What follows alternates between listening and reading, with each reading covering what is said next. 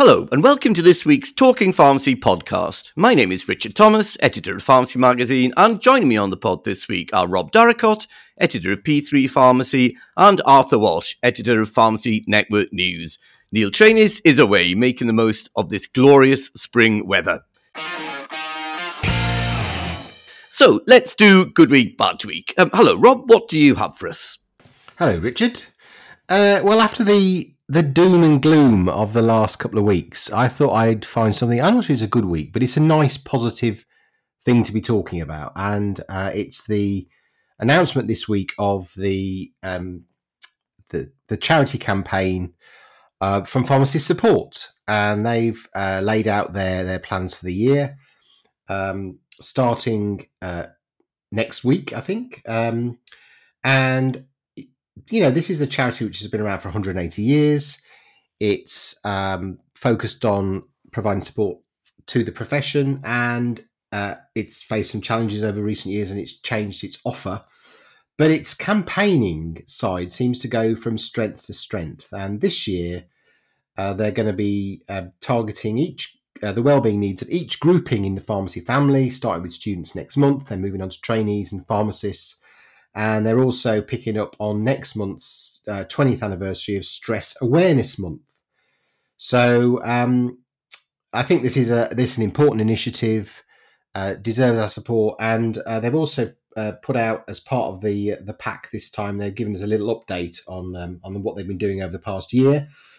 So they're with their proactive approach to mental health and wellbeing in the pharmacy sector. Last April, they launched a new counselling service, and they're saying that in the first 12 months that helped 73 individuals, some of whom presented with the most complex of traumas.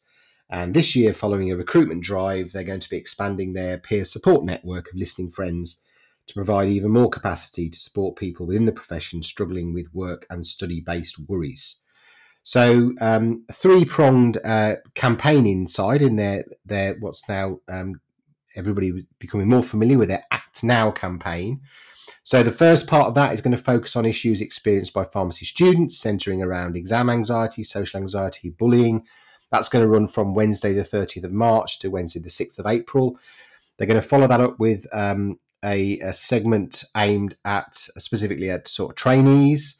So the Trainee Act Now campaign will focus on getting mentally prepared for the assessment and the transition into the profession generally and responsible pharmacy status, and that's going to run from Wednesday the 25th of May to the 1st of June, and then the final installment will be a longer pharmacist focus campaign that will kick off once again on World Pharmacist Day, which is the 25th of September, and run for 4 weeks ending on the 22nd of October. I'm sure we'll be coming back to this throughout the year.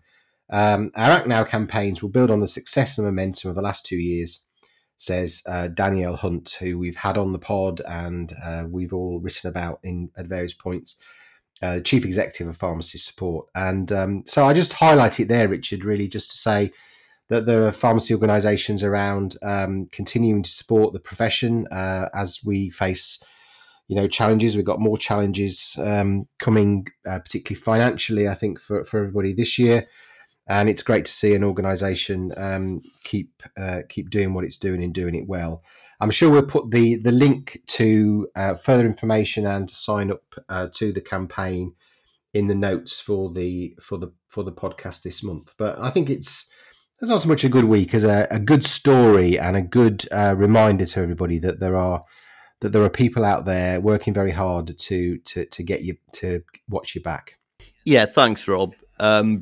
Great call, great story. Pharmacy Support, brilliant organisation. Like you say, they're continuing to do such tremendous and valuable work for the profession. I mean, well-being in the workplace, stress, burnout is such a big issue at the moment. And like you say, Rob, Pharmacy Support, a great campaigning organisation these days. Next month, Stress Awareness Month. Yes, lots of resources available from Pharmacy Support. We will put the details in the show notes to the podcast. And yeah, we'd urge everyone to sign up to this year's Act Now campaign, which kicks off, like you say, in May.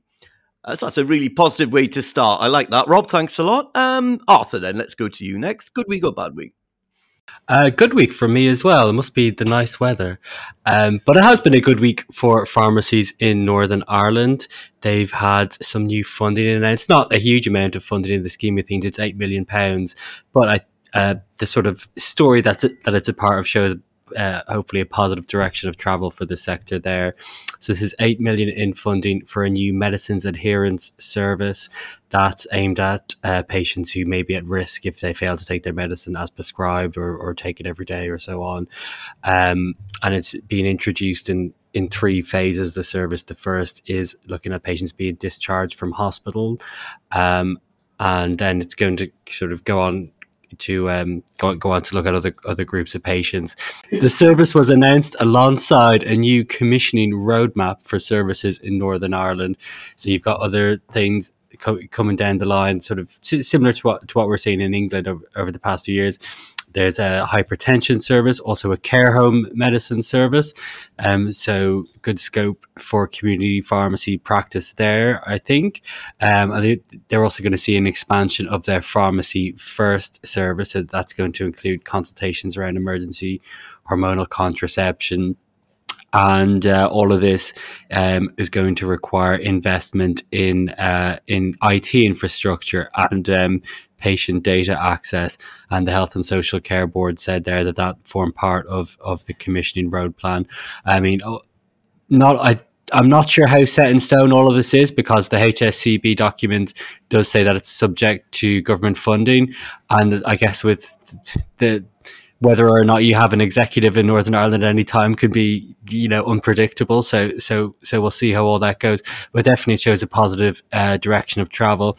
And all of this has been endorsed by the section negotiator there, Community Pharmacy Northern Ireland. CPNI Chief Gerard Green said this is welcome, much needed investment in community pharmacy. It comes after 2 years of a pandemic where the sector has proven itself and proven its dedication. Which is great. It's great to see that sort of positive relationship when you think that at the onset of the pandemic, Northern Ireland pharmacies led by the CPNI were going to go on industrial action because they were so unhappy with sort of what they saw as years and years of underfunding of the sector's pharmacies. So yeah, £8 million is not massive in the scheme of things, but I thought it was a good story. Shows that steps have been taken to mend that relationship and all in the interest of patients ultimately. Also in Northern Ireland, there's a few things going on there. Also this week, it was announced that the Department of Health has launched a consultation on whether to give pharmacy technicians professional status and have them regulated by the PSNI over there. They say this is sort of the Department of Health says the non-regulated status of pharmacy technicians in Northern Ireland is a long-standing issue, and that they want to bring Northern Ireland in line with the rest of the UK, and that it will have sort of benefits for pharmacy teams, pharmacy services to give technicians sort of this regulated professional status. So one to watch there. I mean, I presume there's only one way that consultation could go. I presume. I mean, if you look at sort of the way things have gone in Great Britain, I would assume that we're looking at professional status for pharmacy technicians in Northern Ireland within the coming years. So yeah, so good news coming from Northern Ireland. Yeah, thanks, Arthur. Yeah, lots of good news there. Perhaps professional status for pharmacy technicians by 2025. Investment in the new medicine adherence service and the commissioning roadmap gradually taking shape there, albeit funding issues to be sorted. It does seem that relations between contractors in Northern Ireland and the administration over there are much better than they've been for quite a while, certainly until going back to the start of the pandemic, like you said, Arthur. So, Rob, positive things in Northern Ireland.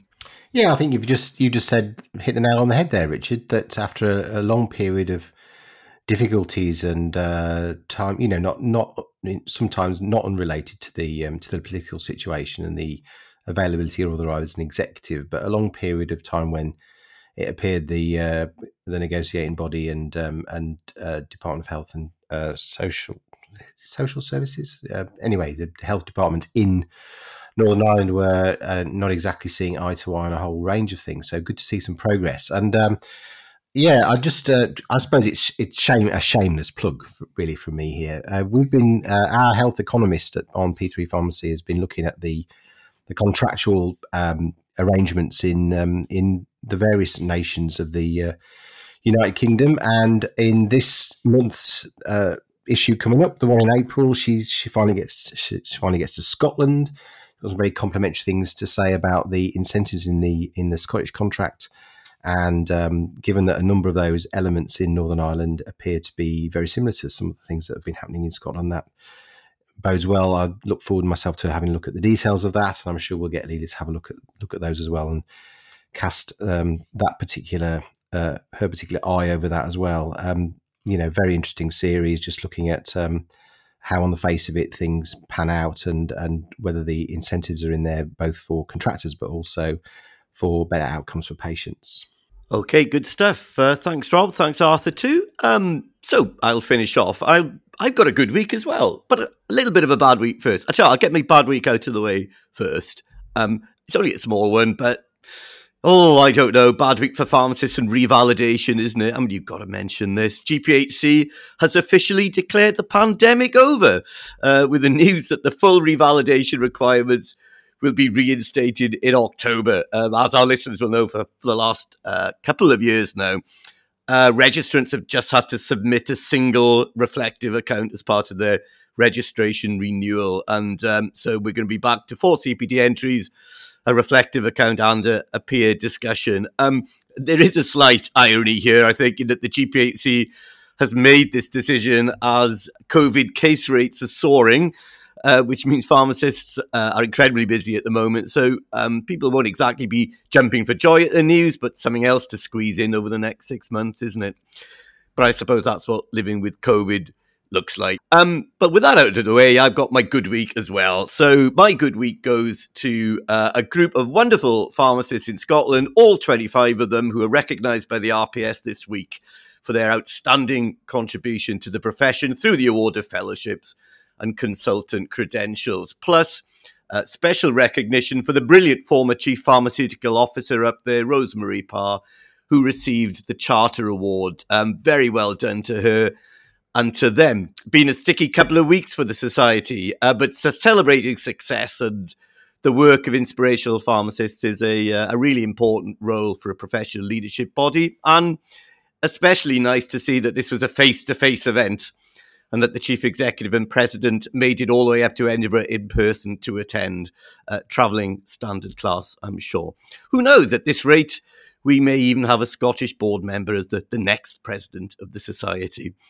The RPS, I think, does some fantastic work in Scotland, to be fair, under the leadership of a former colleague of mine, Claire Morrison. It recently published Pharmacy 2030, the new professional vision for the future of pharmacy in Scotland. And I think pharmacy in Scotland is in a really healthy place, due in large part to the pharmacists like the ones who are recognised this week up in Edinburgh. So it's been a very good week for them. What do you think, Arthur? No, just a question. Has there ever been a non-English or a non-England-based president of the RPS? No, not since the split. Okay, no, interesting. No, would be great to perhaps to see some representation from other parts of the UK.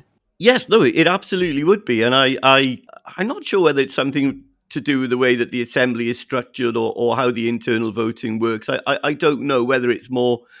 Whether it's a president is more likely to come from the English Pharmacy Board because of the numbers, but yeah, I think it would be extremely healthy for a president to come from Scotland and then from Wales as well. But let's see, that's down to the boards.